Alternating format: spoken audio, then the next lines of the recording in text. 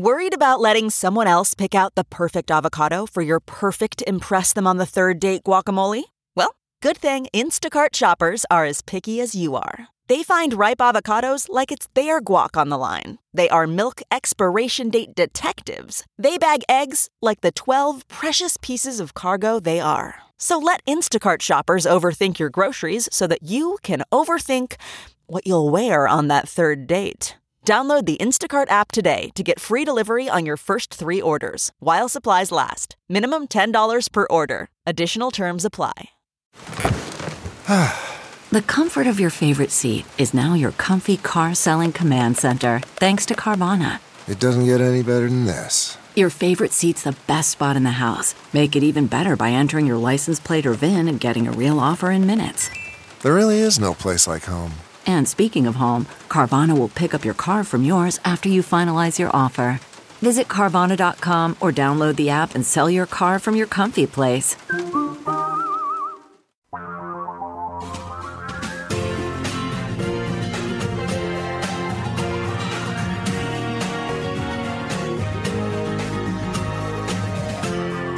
This is the Thom Hartmann Program. Well, a lot going on in the news today. President Biden is giving a speech right now about inflation. Indeed, this is an issue. The Saudis still refuse to take his calls and refuse to raise their oil production, given that 2.2 million barrel a day oil production cut that Jared Kushner worked out with them back in 2020. We're still there. They have not taken oil production back up to where it was before the Trump administration worked out this deal with them to increase their profits at basically at the expense of America. So, here we are. We got a lot to cover in the program today. Oh, and also in his speech, I caught a little bit of it before we went on the air. President Biden was calling out big corporations for engaging in price gouging. You know, the oil industry, BP just announced day before yesterday a $9 billion profit, one of their biggest quarterly profit, one of their biggest ever. So, here we are. Surprise, surprise. Anyhow, I want to get into how will Donald Trump's deadly sabotage of America work out? How's this thing going to end? I'll get to that in a minute. And also the real truth about why Ron DeSantis wants communism lessons taught in the public schools in Florida. I don't know if you've caught this story that just came out in the last 24 hours. And another MAGA clerk has been busted, elections clerk has been busted for breaking voting machines or breaking into voting machines. I'll tell you about that. And also, is a housing bubble 2.0 underway? Some really alarming statistics comparing 2007 to 2022. I will share that with you, and we can discuss what that means and how it's going to impact the American economy and whether now is a good time to buy a house or not. So, a lot to talk about today. I want to start out with my daily take from HartmanReport.com. It's titled, How Will Trump's Deadly Sabotage of America End? And I think the bottom line here is that, he hasn't been held to account for this, and therefore it is distorting democracy in America.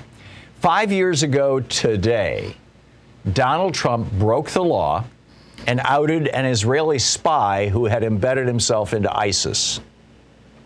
Trump gave code word classified top secret intelligence to Russian Foreign Minister Sergei Lavrov when he and Ambassador Kislyak had this private meeting with Donald Trump in the White House, a meeting that the American press was not notified of and was not on his official calendar. This Israeli spy had spent years burying himself inside ISIS, and he was on the verge of disrupting a plot to attack a city in Russia-controlled Syria. Instead, this spy had to flee for his life because Donald Trump had outed him to the Russians 5 years ago today. ABC News reported at the time, quote, the life of a spy placed by Israel inside ISIS is at risk tonight, according to current and former U.S. officials, after President Donald Trump reportedly disclosed classified information in a meeting with Russian officials. In the Oval Office, I might add. And Trump wasn't even embarrassed or ashamed by this. In fact, he tweeted. This is ABC News goes on to say, Trump said in a pair of tweets Tuesday he had the, quote, absolute right to share, quote, facts with the Russians, end quote. Can you imagine what Republicans would have done if Hillary Clinton had given top secret classified, code word classified intelligence to the Russians about an ISIS plot to damage the Russians? This is Trump helping out the Russians in Syria. If Hillary Clinton had done that, would we have 3 years of hearings before Congress? 4, 5, 6? Would she be in prison? But Trump's first loyalty was never to America. It was always to himself and his billionaire buddy, Vladimir Putin, whose war against Ukraine Trump still, to this day, refuses to condemn. I don't know why this isn't like a major story. Every single day that goes by and Donald Trump refuses to agree with U.S. policy on Ukraine, refuses to condemn Putin's attacks on Ukraine. I don't think most Americans even realize this. Donald Trump is still in with Putin. Okay, so crime number one. Crime number two, this month will also commemorate over 1 million Americans having died from COVID. Now, for the first couple of months of 2020, you'll recall, the COVID virus was first detected in December of 2019, which is why it's called COVID-19. And actually, it was in November, but it was in December that it kind of hit the press. And, the first 4 months, January, February, March, well, and arguably to the December before that, Trump's team was actually trying to do something about COVID, although they had stupidly closed the Pandemic Preparedness Office in the White House and the Pandemic Preparedness Office in the National Security Council that Obama had put into place after the Ebola scare. But you had MDs, medical doctors on TV every day. The media was freaking out about the refrigerated trucks carrying dead people out of New York City hospitals. By the second week of March, U.S. deaths had risen from 4 to 22. But that was the week, March 11th, that Trump shut the country down. And then came 4 weeks later. Now, at this time, they had a plan to distribute 650 million masks to Americans through the post office. But then came April 7th. On April 7th of 2020, the New York Times ran a front page story with the headline, "Black Americans face alarming rates of coronavirus infection in some states." The opening paragraph laid it out. Quote, "The coronavirus is infecting and killing black people in the United States at disproportionately high rates, according to data released by several states and big cities, highlighting what public health researchers say are entrenched inequalities in resources, health, and access to care." So the New York Times, by the way, the Washington Post, the USA Today, everybody had this as their main headline on April 7th. April 7th, 2020. More black people than white people are dying from COVID. And all across the white supremacist conservative movement in the United States and the Trump White House, there was a collective, what the hell? Tucker Carlson, who had been saying we need to be careful about this virus, changed his tune that day. Brett Hume changed his tune that day. Rush Limbaugh proclaimed, "I've been waiting for the racial element of this. Now it's time to get America back to work, now that we know it's not killing white people." Not literally those words, but words to that effect. There's a hot link to his actual words in my article. The new message, the new official message from the Trump administration after that April 7th headline, and by the way, it led the news on cable and on network television all across the nation. The new official message from the Trump administration and from conservatives right across the board, including organizations like Freedom Works, was time to get back to work. It's only killing black people. We can put America back to work. We got to get ready for Donald Trump's re-election. On April 12th, Trump retweeted a call to fire Anthony Fauci. He declared on April 12th in another tweet that he had the sole right to open the U.S. back up. So, again, like with the Israeli spy that he outed, Donald Trump has never been held to account for setting up so many gullible Americans to die an agonizing, strangling death. But wait, there's more. Trump conspired with armed white supremacist terrorists to block the peaceful transfer of power on January 6th and the 20th. Now we're learning from national security expert Fiona Hill that Trump's buddy Putin was all in on the January 6th event and promoting it on social media and hoping that Donald Trump could hold on to the White House, because if he did, he planned to attack Ukraine that year or the following year, 2021. Trump squeezed $1 billion, over $1 billion out of our government into his own pockets during the 4 years he was in office. He oversaw a corrupt PPP program where his buddies made off with billions. Again, no oversight. He conspired to steal an election, and when that didn't work, he launched a mob to try to murder the vice president of the United States. We don't know yet if he tried to blackmail Anthony Kennedy, but, it's kind of looking that way. We don't know how much additional intelligence he handed over to Putin. He started his administration with a roar. He called the Secretary of State of Georgia and said, "Find me 11,000 votes." That's a crime. This has been an absolute sabotage of our nation and our national interests. And because Trump has not been held to account for this, it's now metastasizing like a cancer with Trumpy candidates all across the United States. In every state, you've got Trumpy candidates promoting this stuff, sucking up to Russia, promoting violence, not to mention promoting racism and homophobia and misogyny. All of which, in my mind, begs the question, what's it going to take for the Biden Department of Justice to prosecute this criminal? And what has, beyond the things that I've identified, am I missing something here? What other impacts have the failure of Donald Trump had on our country? And I would add, by the way, and it's not in my op-ed, but, it occurs to me that we should also be asking, what impact is it having around the world? I mean, other countries are looking at us going, "Oh, strong man? Cool." This is the Thom Hartmann Program. Democracy is in trouble, and Donald Trump and Vladimir Putin are leading the charge against it. All righty, let's see who's on hold here. Omar in Herndon, Virginia. Hey, Omar, what's on your mind today?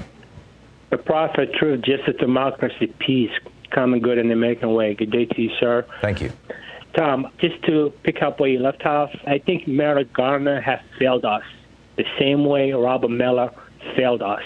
Okay? They are not doing their job. And I'm sorry, I know you don't like firing SWAT, but this is the truth. Okay? It appears to me that you're right, Omar. Although, again, we probably won't know until, some kind of an announcement is made. But it appears to me you're right. Okay, why they're not raiding Meadow House 5 a.m.? The same thing they did to Trump campaign manager. I can't think of his name. The disgraced campaign manager. Why did they Paul not? Manafort. Paul Manafort, yes. Why did they not raiding Meadow House at 5 a.m.? That's what I want to know. So this is something that's going to come back to haunt us. And I don't think Trump is going to run anymore. I think that he's going to make DeSantis his guy. He's going to stand behind him. He's going to get his Twitter account back with Elon Musk buying Twitter. And he's just going to – DeSantis is going to be the guy they're going to be pushing. He's going to endorse him. And I really thought when Trump – and I really thought when Trump left, I thought he's just going to be like Marine Le Pen's father in France. Like It's going to fade out, you mean? Exactly. Yeah, and that's what I thought, because Marine Le Pen's father was doing the same thing, and all suddenly he just kind of evaporated and disappeared. And I think – to your point, he's a cancer to this country. Trump is a cancer to this country. Unless we do something about him, he's going to destroy the next 2024 election. I agree. I absolutely agree. Yep. Omar, thank you. Thank you. Well said. Mark in Valley, Washington. Hey, Mark, what's up? Well, Tom, I just don't think that Merrick Garland's going to do anything to Trump. I mean, he passed the smell test for a Supreme Court justice because the Republicans said he was okay. He's part of the problem. Yeah, he was Orrin Hatch's suggestion to Barack Obama. Yeah, to President Obama. And Obama has some blame in this. He should have put him through anyway and let the courts hammer it out, but he just rolled over and played dead. I know. He should have raised absolute holy screaming hell. And to your last caller, Trump will not pick DeSantis. He will not back DeSantis because DeSantis is smart enough that if he gets in office to prosecute Trump so that him and his family aren't a threat to his power. That's an interesting take. I mean, I was thinking that Trump and DeSantis, they're both corrupt wannabe strongmen. So why not form an allegiance or an alliance? Because none of them guys trust each other. None of them trust each other. It's like Stalin. He killed off most of the people to help him get in power. Yeah. I mean, if DeSantis becomes president, I don't see him going after Trump. I mean, Trump has such loyalty. His brand name is so strong in the Republican Party in the United States. I would see DeSantis wanting to exploit that rather than attack it. Yeah, but if you're going in with the attitude of becoming a dictator, you don't care what public opinion is, and you take out the people that are the biggest threat to you. Interesting. Mark, let me ponder that one. That's thank you. That's a very thought-provoking comment. Stick around. I want to get into the real reasons why, speaking of Ron DeSantis, he wants communism taught in Florida public schools. Isn't this interesting? We'll be right back.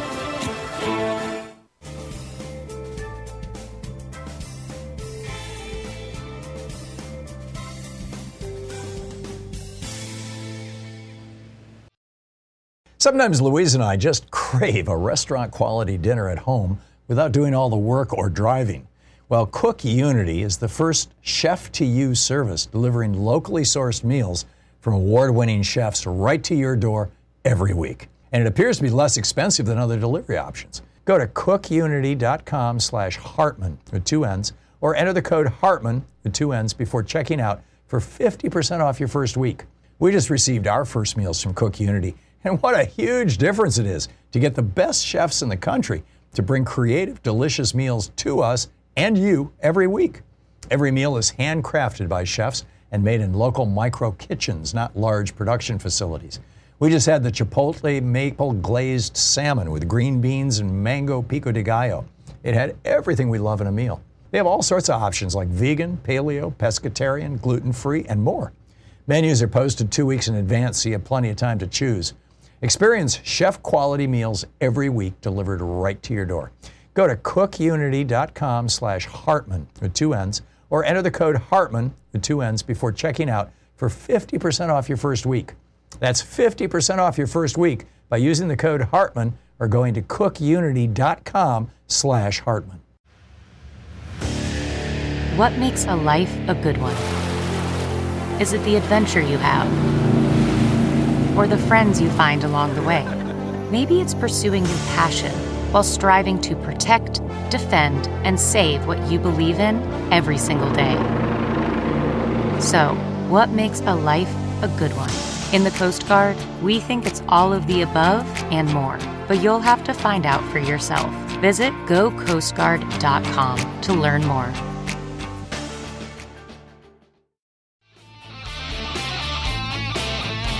Welcome back. So Ron DeSantis yesterday, with much pomp and circumstance, signed a bill into law in Florida that, first of all, declares that November 7th will officially be the state's Victims of Communism Day. Now, on its surface, this seems like DeSantis sucking up to the wealthy right-wing Cuban refugee community. Most of those people now are so old that they're dead or gone, but the second generation is still around.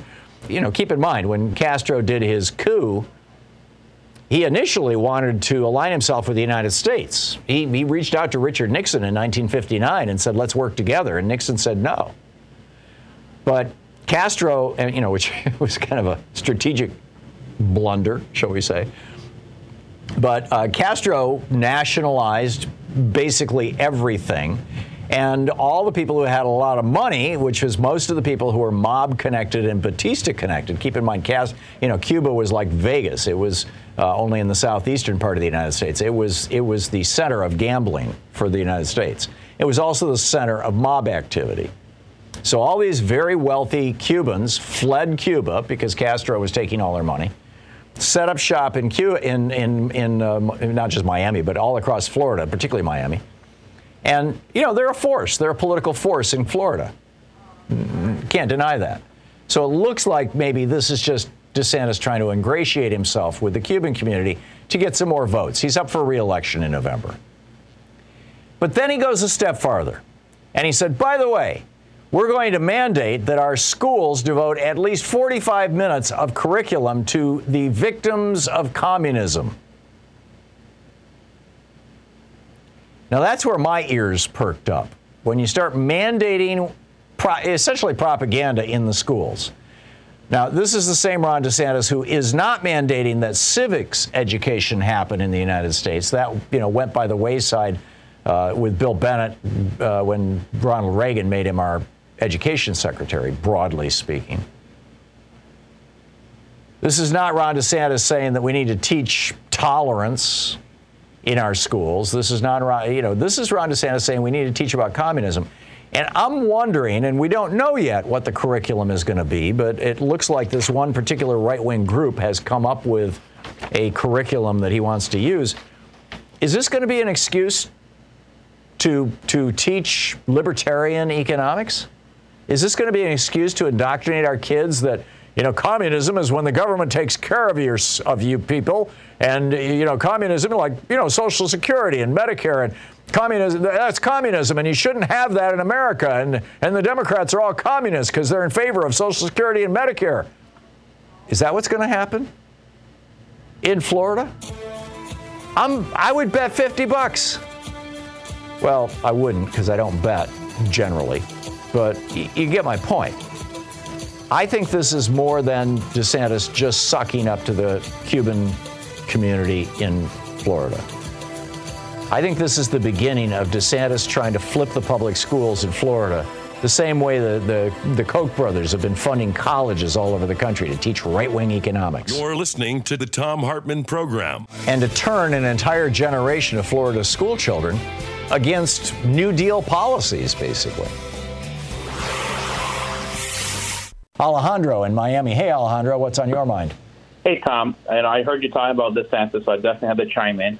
I agree with you with your assessment of the political propaganda regarding signing the law at the Freedom Tower in Miami to promote the victims of communism stuff. And, of course, I'm like, all I see is just decades of Republican pandering to Cuban Americans, and now, of course, Venezuelan Americans, who, have a socialist regime as well, or communist, whatever you want to call it, but definitely leaning in that direction. So I definitely think this is all political posturing. This is all just to garner more support for his upcoming election later this year. He's running for governor, of course. So I just think it's just political pandering nonsense. It's like, because in my opinion, I'm like, why don't they have a Victims of Fascism Day? Or why don't you, or even better, Victims of Totalitarianism, Authoritarianism Day? That would make more inclusive. Or Victims of Theocracy Day. Yeah. Nate yells, Victims of Capitalism Day. Indeed. Exactly. It's so ridiculous. And it's kind of like, yeah, you're right. It's just pandering to those old Cubans. Like, just to give you some context, I'm Cuban American. My dad's Cuban. My mom's Mexican. So I've heard this whole spiel my whole life about, the Republicans support Cubans, and ever since, the Bay of Pigs with Kennedy and stuff like that. And of course, I think it's nonsense. It's just my philosophy is I don't base my political opinions about what happened over 50 years ago on an incident, on a bad incident, and just hold it against the Democrats for some reason. I think that's a silly way of basing your political philosophy on, especially when Republicans are just pandering to you. So I just wanted to go into like what the bill is seeking to do.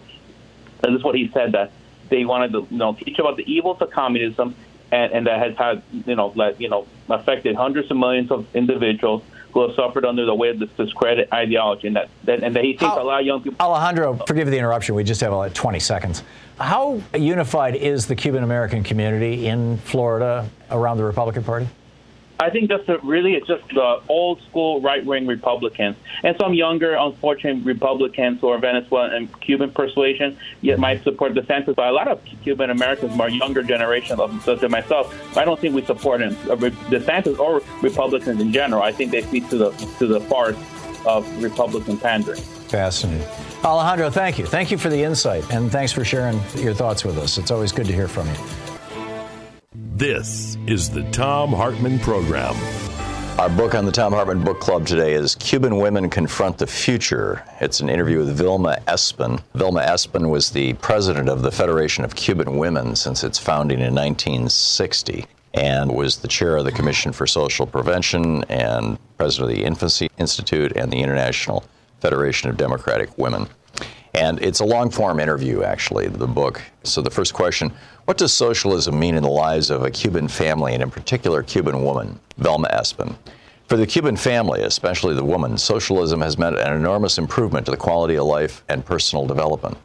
We should remember that until January 1st, 1959, in our country, hunger, poverty, exploitation, repression, and dependence reigned. The revolution opened up new horizons in the economic, political, and social fields, and amongst its key principles is the defense of equal rights for all human beings. The constant struggle to make ends meet disappeared, and with it the antagonism between people competing for the crumbs that could help them escape the tragic destiny that awaited the majority. Thus the family, the basic cell of society, could develop in a rounded way. Our revolution assured all Cubans the chance to exercise each one of their inalienable rights. Each citizen is assured that food prices are reasonable and that education and medical services are free. The state makes a systemic effort to improve living standards to the extent that it is permitted by the tense battle for development that we wage under blockade and constant imperialist threats.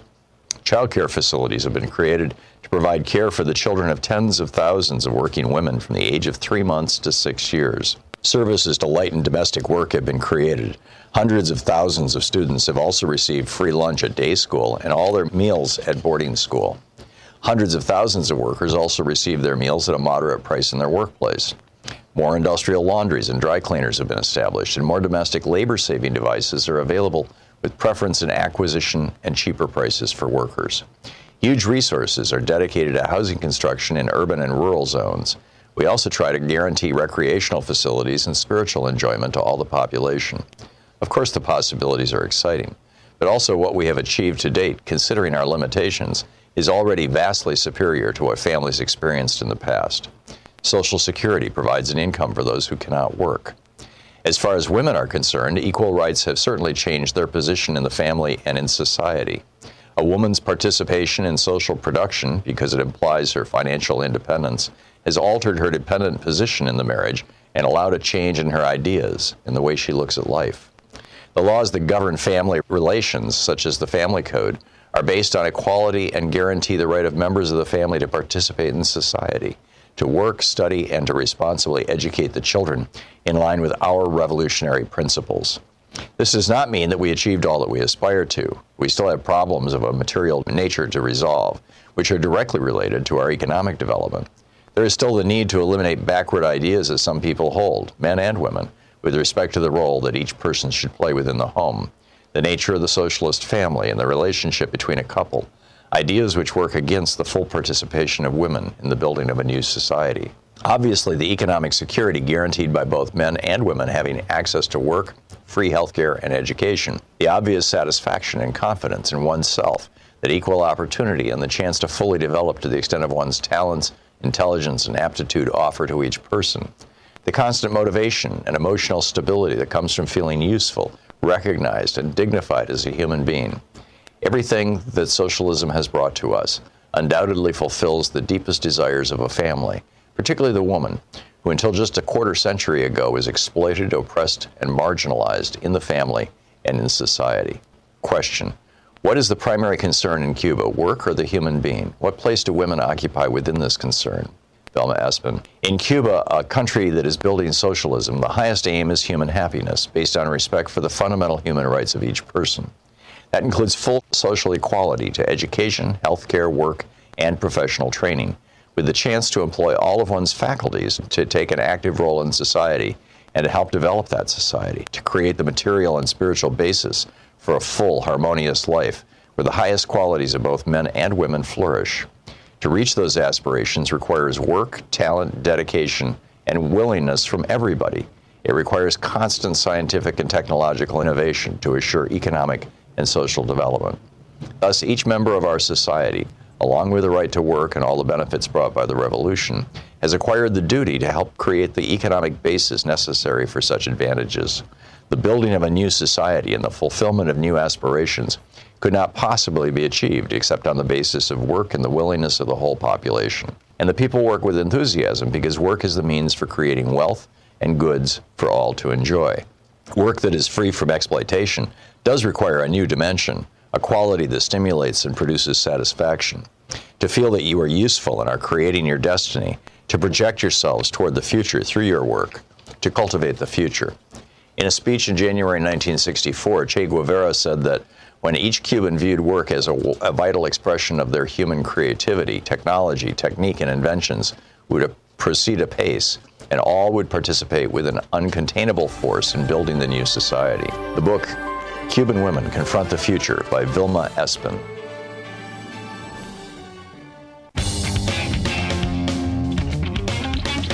And welcome back. I wanted to just point to one other quick story here before I pick up your phone calls. Dallas Schroeder is an election official in Colorado, a Republican maggot. And, apparently he's the clerk of Elbert County, Colorado, specifically. And he just returned 2 hard drives from the county's election machine data that he had copied back in August with the help of a pair of conspiracy theorists linked to Mike Lindell. Mike Lindell is like behind an awful lot of this stuff. And, very, very strange stuff going on here this morning. Meanwhile, conspiracy theorists have reviewed this data. In other words, it's been passed around in maggot circles. And he is, by the way, the second Colorado clerk accused of breaching voting machines under his supervision. The other is Tina Peters of Mesa County, who's facing a barrage of criminal charges right now. She appeared at Lindell's cyber symposium on supposed voter fraud. There's a bigger issue here, though. I mean, it's interesting that they're prosecuting people for trying to prove that our voting systems are unsafe. But here's the real thing. Donald Trump has been sowing doubt about the American political system since he entered the primary 6 years ago, maybe 7 years ago now. He said at the very beginning that the elections were rigged and that there was no way he could win. He was planning on, when he lost the Republican nomination in 2016, he was planning on losing, and he was planning on blaming it on a rigged system. He ended up winning, so he couldn't do that. So then when he went into the 2016 election, he said in numerous public forums that he was going to lose, again, because the system was rigged. The voting machines were rigged. Everything was rigged by Hillary Clinton. Again, trying to damage our faith in the American political system. This is the primary message that is loved and embraced. That message being that the American political system is actually a phony, it's a sham, it's a charade, it's rigged. This is the primary message that people like Vladimir Putin and Mohammed bin Salman, Bonesaw, whatever, love to see promoted around the world. Oh, you can't trust American democracy. You shouldn't try to be like an American democracy, because American democracy isn't really democracy. It's a rigged system, says Putin to his people, says MBS to his people, says Bolsonaro and Duterte to their people. You need a strongman government. You need somebody you can trust, who you like, who's going to take the government in his little fist and strangle it. And then we all just bow down to dear leader. The American media has really fallen down on pointing out what's really going on here. What's really going on here is not just, oh, I lost an election, I'm going to claim fraud. No, what's really going on here is an effort to cause Americans to lose faith in American democracy, in our Republican form of government, so that we will then be more willing to embrace a strongman oligarchic autocracy. We will be more willing to embrace somebody like Bolsonaro or somebody like Orban or somebody like Putin in the guise of somebody like Donald Trump or Ron DeSantis. That's what's going on. And our media needs to start just saying it out loud. You're listening to Thom Hartmann. Quick math. The less your business spends on operations, on multiple systems, on delivering your product or service, the more margin you have and the more money you keep. With higher expenses on materials, employees, distribution, and borrowing, everything costs more. NetSuite is the #1 cloud financial system, bringing accounting, financial management, inventory, HR, all into one platform and one source of truth. With NetSuite, you reduce IT costs because NetSuite lives in the cloud with no hardware required. It's accessible from anywhere. You cut the cost of maintaining multiple systems because you've got one unified business management suite.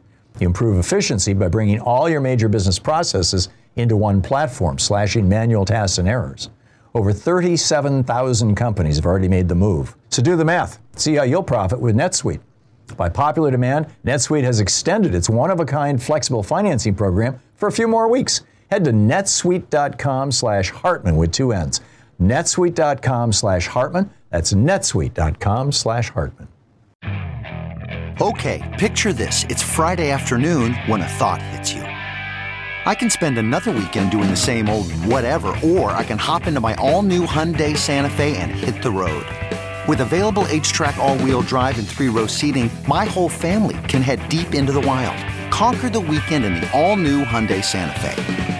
Visit HyundaiUSA.com or call 562-314-4603 for more details. Hyundai, there's joy in every journey.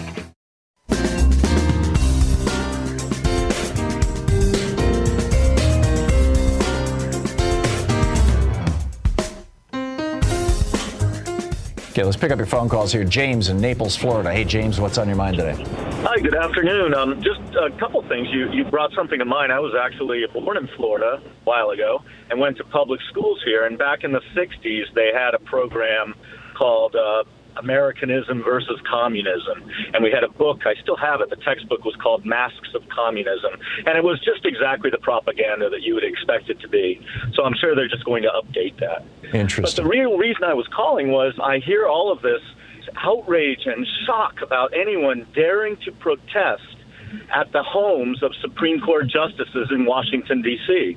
when those protests haven't been violent, thank God, and they have been vocal in the public street, not in their yard. No trespassing, no laws have been broken, but everyone is gripping their pearls and shocked. But let me tell you, I think that it's appropriate because those justices, Trump-appointed justices in particular, are going to take away the privacy rights of many, many people. I mean, I read Alito's opinion. I read it. I printed it and I read it. Me Not too. all the footnotes at the end, all of those citations. But I have to say, there are many rights that are not enumerated that have been taken for granted just because he cites witch-burning judges from the 17th century doesn't exactly mean that's the basis of our jurisprudence. So I think that those justices should be protested. Maybe they can see they're not ensconced in their marble halls with their black robes, Amy Cracker Barrel and Gorsuch and Kavanaugh. Maybe they can see that these are real people that care deeply. But I don't think it'll make a difference. Anyway, thank you for taking my call. I appreciate being able to give my venting. You're welcome, James, and thanks for listening to SiriusXM and for your comments. I think you're absolutely right. And let's not forget, in 1984, this Supreme Court, not the same justices, but back in 1984, during the Reagan administration, when Reagan had embraced this, this new idea, it was new to the evangelical movement, which was pro-choice as late as 1979. But in 1984, the Supreme Court said that you can't. Massachusetts had a law that said that there was a 35-foot buffer zone around abortion clinics where protesters could not step inside of that. And the Supreme Court said, no, that's wrong. We're going to tear down that 35-foot buffer zone because you are denying anti-abortion protesters their right under the First Amendment to peaceably assemble and protest. Now, under the First Amendment says to protest, to petition your government for redress of grievances. Protesting outside an abortion clinic is not petitioning your government, although it's been it's been broadly interpreted as a form of petitioning your government. But protesting in front of a Supreme Court justice's home is absolutely petitioning your government for redress of grievance. So, yeah, I am with you, James. Thank you. The other big story that I wanted to share with you in this hour and open up for conversation also is Housing Bubble 2.0. Now, I've been watching the housing market. Louise and I bought a house. We bought and sold a house. We moved about 2 years ago, about a year and a half ago. And one of our kids just bought a house and sold a house and moved. And so, I've been keeping track of the housing market here in Portland. And I can tell you, it's gone nuts. And this is, just a fascinating thing. Let me just share some of these statistics with you. I mean, we had Biden this morning talking about inflation. And frankly, I think that, obviously we've got an inflation problem from the pent-up demand from COVID, and we've got an inflation problem from greedy monopolistic corporations just being able to charge whatever the market bears because they no longer have competitors. They own the marketplace. And the third factor, the third big factor, is oil. The Saudis are still refusing to increase oil production because they want the Trump family back in power. They just gave $2 billion to Jared Kushner, for goodness sake. But just consider these numbers. Over the past 2 years, U.S. home prices are up 34.4%. Now, that just doesn't happen. That's a 19.8% increase in housing prices just in the last year. The historic annual average is 4.6%. This is why the way that most Americans, and, I'm one of them. I mean, the way that most Americans have most of their wealth and the way that they've grown most of their wealth is in their homes. It's typically their largest asset. And it's why, if you can buy a house, you are pretty much guaranteed over time that every year you're going to see almost a 5% increase in your largest asset. You can't typically get that anywhere else. You can't buy bonds that pay 5%. You can't get savings accounts that pay 5%. 5% in the stock market is considered spectacular. But buying a house, you can do that. But in the last 2 years, 34%? I mean, that's pretty nuts. What that says to me is that we are in a housing bubble. We've got 44 housing markets, and every one of America's 100 largest housing markets is overpriced right now. 44 markets are overpriced by at least 30%. 13 are overpriced by at least 50%. Interestingly, the cities that Republicans love to hate, New York City and San Francisco, are only overpriced by 3% and 13%, respectively. Back in March of 2007, now you'll recall, this was the following year, there was the housing bubble burst. Well, actually, it was in late 2007. The housing bubble burst, and it took down the Bush administration. In March of 2007, 99 of the nation's 100 largest housing markets were overpriced. 40 of those markets were overpriced by 30%, 19 of them by 50%. In other words, the bubble that led to the housing bust that took down the entire world's economy in 2007 was not as bad as the bubble we have right now. Now, that's the bad news. The good news is that we don't have liar loans right now, which was the main thing that took down the banks. We don't have banks doing extremely risky lending because it was outlawed after 2007 by the Obama administration, by and large. Congress got into the act. The Obama administration started re-regulating the banks. I mean, a lot of this came out of the end of Glass-Steagall in 1999, pushed by Republican Senator Phil Gramm. An awful lot of it, though, also came out of the George W. Bush administration, essentially deregulating the banks at multiple levels through the regulatory agencies that the White House had some control over. Obama put those regulations back into place. So now if the housing bubble pops, and I believe it probably will, although there are those who are suggesting it won't because it's being driven also by speculation by hedge funds that are buying houses like crazy right now to turn into rental properties, and by offshore investors, Chinese and Russian oligarchs and things like that. But if it bursts, probably the main consequence is going to be that if you try to sell your house in the next 2 or 3 or 4 years, you won't get back what you paid for it. But it probably won't take down the whole American economy. We're also seeing, by the way, this housing bubble is international, just like the inflation bubble is international, suggesting that it's not just the U.S. Fed's loose money policies, suggesting that it actually has to do with people literally reevaluating their lives during 2 years of lockdown. It's a consequence of the COVID pandemic. So I just wanted to lay out the whole landscape for you so you can be fully informed going forward. So is a housing bubble 2.0 underway? No doubt about it. Will it be as bad as 2007? Probably not.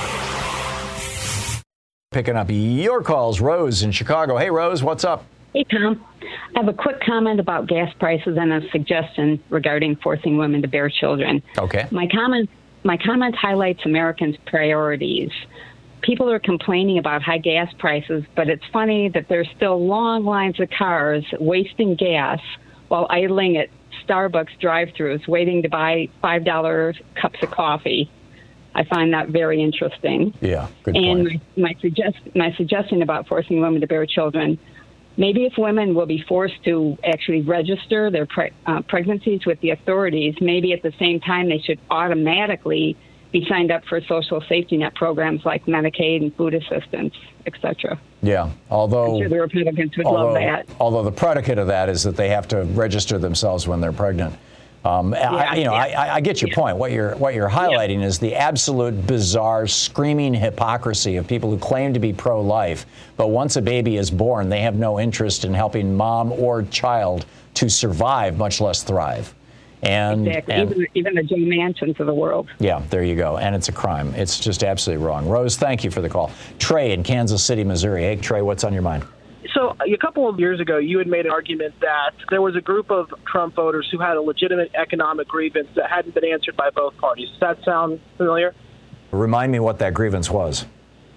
About how their jobs have been shipped over to China. And in some cases, they had to train their employees. Yeah, absolutely. So, it was a position that Trump took that, frankly, the Democratic Party should have taken. It required them to repudiate Bill Clinton and some of Obama's policies, but they should have done it. And by the way, some were. Elizabeth Warren and Bernie Sanders were, for example. Back to you. Mm-hmm. So my question is what do you do with those groups of people who, while they have a legitimate economic grievance, also reside in the group of people that you said were, the white racists, the social conservatives, people who we just have different views on social and economic policy? How are we going to be able to reach out to those people? I think it's important to differentiate. There are, just like in the Democratic Party, you have multiple interest groups, shall we say. The same is true of the Republican Party, and there is a large cadre, and it's probably used to be 10 or 20%. It's probably today 30 or 40%, but who knows? I'd love to see some polling on this, of basically racist, misogynist, homophobic, hateful people that form much of the base of the Republican Party. Donald Trump authorized them, basically, allowed them to come out of the closet. There's also people in the Republican Party who are what I would call lifestyle Republicans.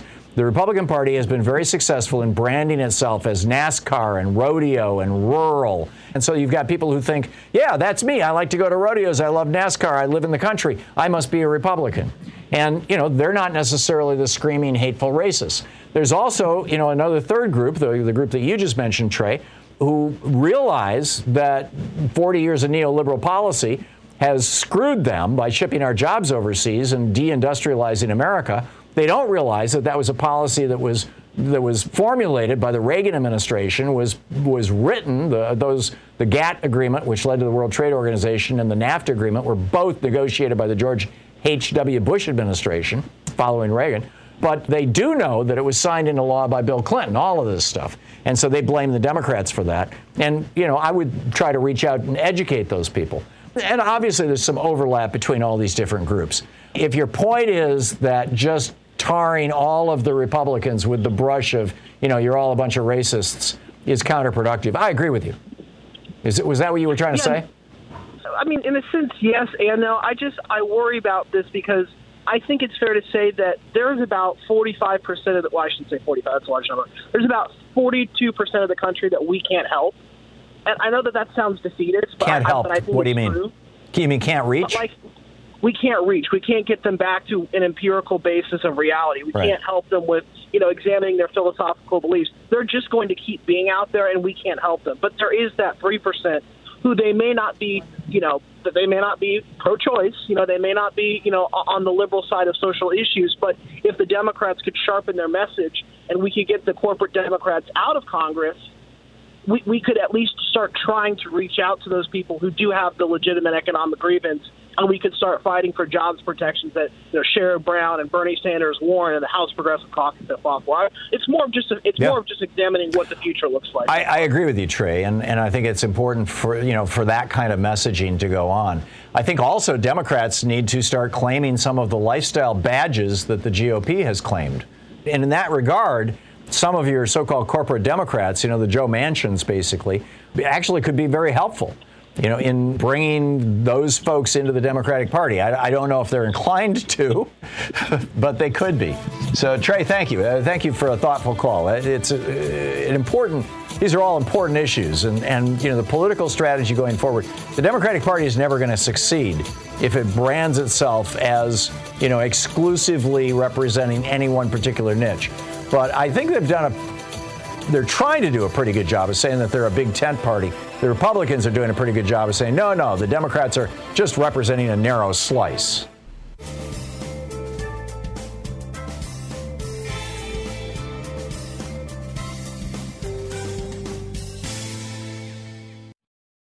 CarMax is putting peace of mind back in car shopping by putting you in the driver's seat to find a ride that's right for you. Because at CarMax, we believe you shouldn't just settle for a car. You should love your car. That's why every car we sell is CarMax certified quality, so you can be sure with upfront pricing that's the same for every customer. So don't settle. Find love at first drive and start shopping now at CarMax.com. CarMax, the way car buying should be.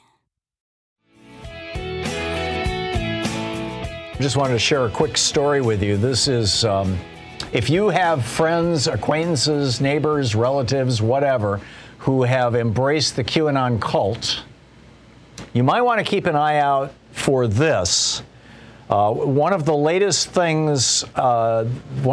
hot things in the QAnon cult, and this probably comes out of a distorted understanding of the bizarre premises that underlie the whole sovereign citizen movement, is that paying for your electricity, your water, your sewage, your property taxes, all that stuff that goes around with your home is optional. People do it because they think they're supposed to, but the law doesn't actually require it, and they can't shut off your electricity if you don't pay the bill. This is what is being told to QAnon people. And in fact, one follower said, the more who do it, they're actually encouraging people, don't pay your gas bill, don't pay your water bill, that kind of stuff. And one of the followers said, the more who do it, the quicker we can be free of enslavement. Those still living in fear are making it harder to get out. Don't be afraid, because we're in this together. In other words, if everybody stops paying their electric bills, the electric companies will just say, oh, okay, we'll just give you free electricity. So one follower of the Queen of Canada, one of the QAnon influencers who is promoting this idea, posted on a QAnon message board, I stopped paying Hydro 3 months ago. Hydro is the name of their utility. I got phone reminders, a reminder by mail, and an actual person called my husband. He does not follow QAnon, and he was not pleased, told me to pay the Hydro bill. I want the government to collapse, but not my marriage, so I paid. And then somebody else noted, this is extremist researcher Christine Sarteshi. She says, a couple of times a week now, we are seeing people who are posting something like, please help me, my utilities are going to get cut off, or along those same lines, where they're experiencing some type of negative consequence from attempting to follow these decrees. It looks like the bill payment decree is the one I see mentioned the most in terms of people being harmed. One follower wrote, is help coming soon? The warning to stock up and telling us not to pay electric utilities is really difficult. I'm scared I'm going to get it cut off, and I don't have the money to reconnect. Be careful, people. Yes, Donald Trump is the most aggressive and most effective, con man, scammer, hustler in the United States today. But he's not the only one. There's a whole crowd following him. Chaz in Lakewood, Washington. Hey, Chaz, what's on your mind today? Buenos dias, mi amigo. Hey, buenos dias. One quick comment I want to make is that Trump, 12 days into his administration, like you mentioned earlier, let the Russians in and uncovered a spy. Yeah. Now, if this was World War II, what would the penalty for that have been? It would have been serious stuff. I mean, look at what they did with the Rosenbergs. Squad, yeah. All right, to the point. I want to point out, as you can probably see on your screen, that, look, did Obama contain Zika?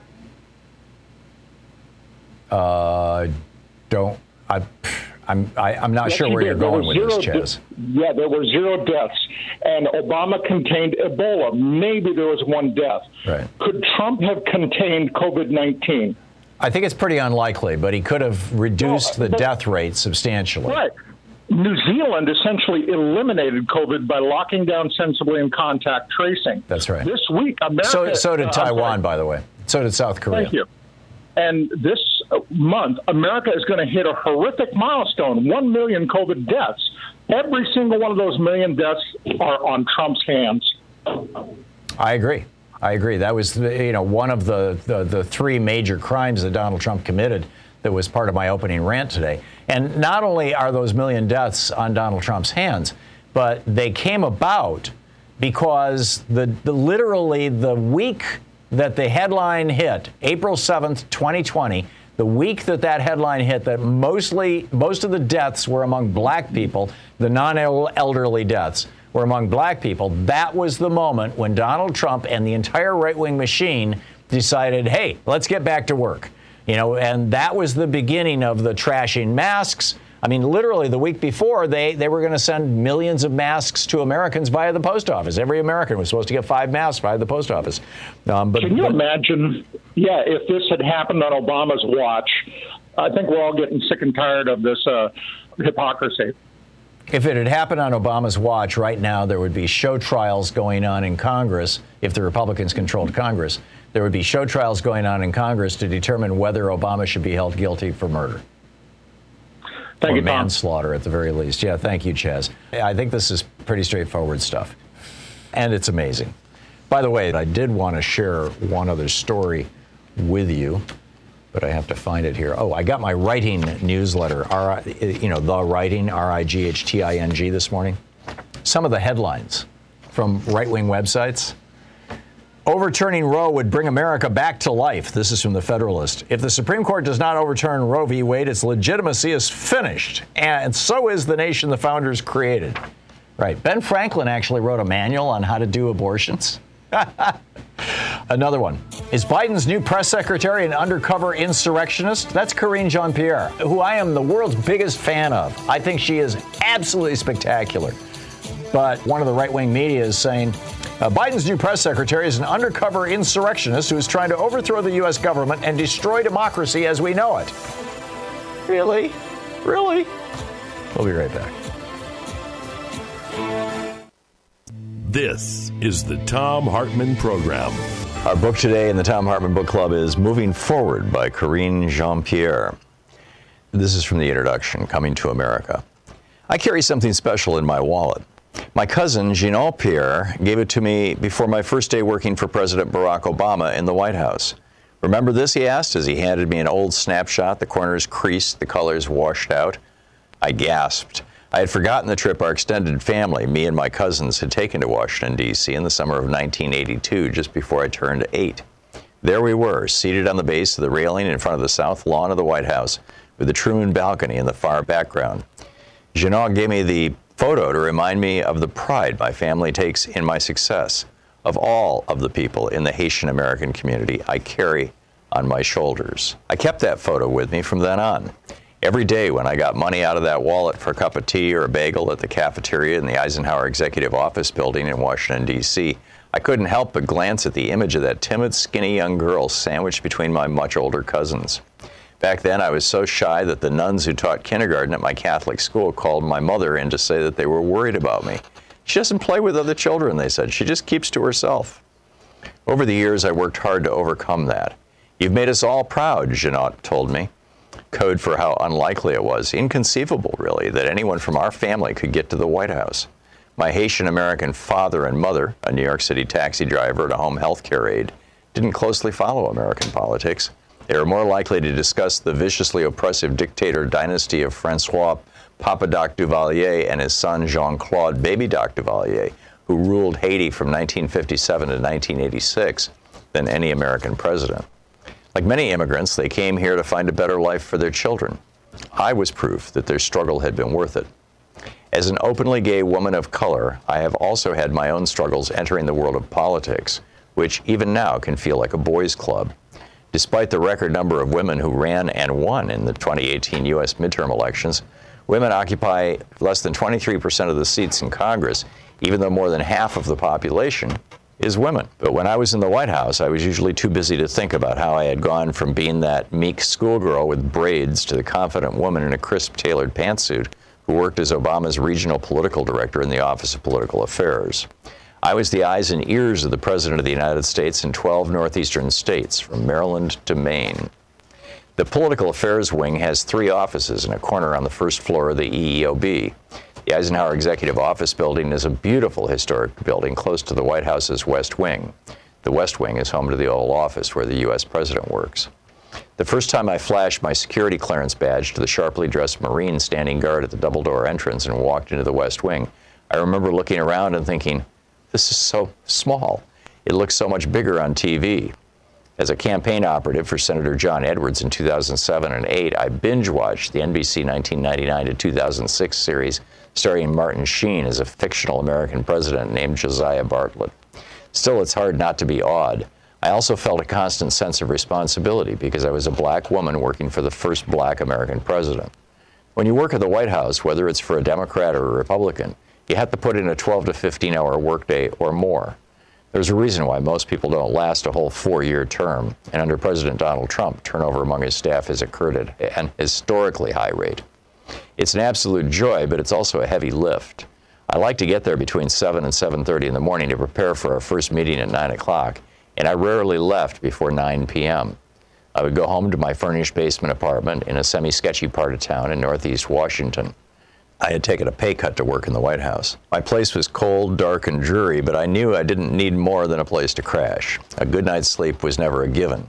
There were plenty of times that my boss emailed me at 1 or 2 in the morning expecting me to get back to him ASAP, and I did. In those days, I walked around with a BlackBerry phone, the preferred device for politicos for White House work, in one hand, and in the other hand, another BlackBerry issued by the Democratic National Committee for political work. Taxpayers did not pay for President Obama to do fundraisers or other political events, so having different phones for different purposes kept us honest and out of trouble. Because I was so intent on doing things the right way, I even carried a third phone, a personal one, in my pants pocket for calls and emails with family and friends. This was not a requirement. I just wanted to be extra mindful. The stakes were too big to make a mistake. The pressure was high, but I was proud of my role and wouldn't hide it. When phone number 3 rang and I would tell the person on the other end I had just gotten off Air Force One with the president, or I was about to make a trip with Vice President Joe Biden on Air Force Two, they would say, "Karine, listen to you. You don't even realize how cool your job is." Getting involved in politics can be intimidating. If you weren't participating in Debate Club or Young Democrats of America or Model United Nations by the time you finished high school, I know it can feel like you have no choice in politics. That's why I'm writing this book. I am proof that that's not true. I was a late bloomer. You hear stories about folks whose passions and talents were already obvious by the time they were in kindergarten. I am not like that. I first ran for office at Columbia University, and I wasn't drawn to a career in politics until after graduate school. Just how little did my family discuss American politics growing up? Meet Michael Dukakis. The first time I encountered politics was late on a Thursday night in July 1988. I was 13 years old. My sister Esther was 6, and my brother Daniel 4. My siblings and I were curled up on my parents' queen-size bed watching the television that sat in the corner of my mother's wooden vanity dresser. Moving Forward by Karine Jean-Pierre.